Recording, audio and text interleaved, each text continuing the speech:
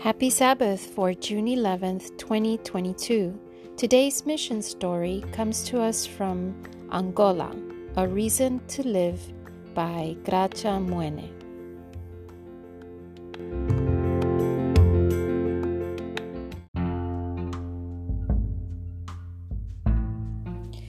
Although I was born and raised in a Christian family, I never liked going to church in Luanda, Angola. As a small boy, I did everything possible to avoid attending religious classes meant to prepare me for baptism in my church. As a preteen, I fell in love with rock music, and I copied the clothing and lifestyles of rock musicians. At the same time, I became fascinated with satanic symbols. I associated the symbols with superiority and rebellion and drew them all over my body. In high school, my best friend was a goth, and I adopted a gothic lifestyle, wearing black clothes and painting my fingernails black. My friend also loved rock music, and he decorated his bedroom with rock music posters and satanic symbols. Soon, I got into alcohol and marijuana. I advocated atheism and openly declared that Jesus was a myth. As a teen, I started playing rock music, and I met a fellow musician who claimed to have made a pact with the devil. I liked the idea, and one night I told Satan that he could have my soul in exchange for musical success. But then my life fell apart. My mother abruptly died, and my father, an alcoholic, drank even more. As the oldest of 4 brothers, responsibility fell on me to care for the family. I felt like I was suffocating under a load of impossible problems. Amid this crisis, I made a promise to myself to never drink or smoke again. I began to pray to God, and I left the music scene. I began to date a woman who introduced me to the Seventh-day Adventist Church, and we attended Sabbath worship services. After we broke up, I reconnected with old friends and quickly returned to my old habits. However, I wasn't happy. Many nights I fell asleep drunk or high on marijuana. Thoughts of suicide filled my head. My life seemed so aimless and meaningless.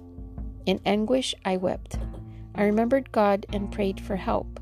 I felt like I was dying and had only a few days left to live. I told my new girlfriend about my distress, and she mentioned my name to a cousin. The cousin had returned recently to Angola after receiving a degree in psychology. The cousin had also become an Adventist while studying abroad. Meeting with me for counseling, the cousin told me to build my life on God alone and explained how to do it.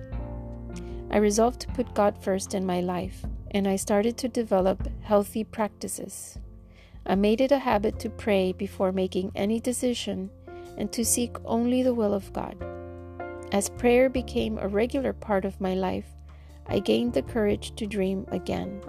I found a reason to live. Remembering my former Adventist girlfriend, I decided to return to her church. I wondered how I would feel at Sabbath worship services. The feeling surprised me. The moment I stepped into the church, I longed to get baptized. When the service ended, I immediately enrolled in the baptismal class. Unlike when I was a small boy, I now wanted to learn the meaning of baptism and to prepare for it. In the class, I learned for the first time about Jesus and the plan of salvation. The reality of Jesus' love for me only increased by desire to give my heart to Him through baptism. Today, I can say that I finally am free. I live one day after another, savoring true peace and incredible joy. I finally have a purpose and responsibility in life to bring souls to our Savior and Creator. I once used my influence to lead souls to hell, but today I use it, with Christ's help, to lead souls to heaven.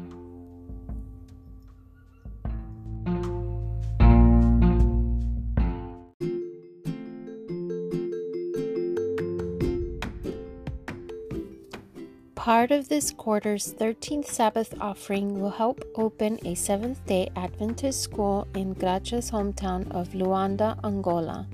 Thank you for planning a generous offering.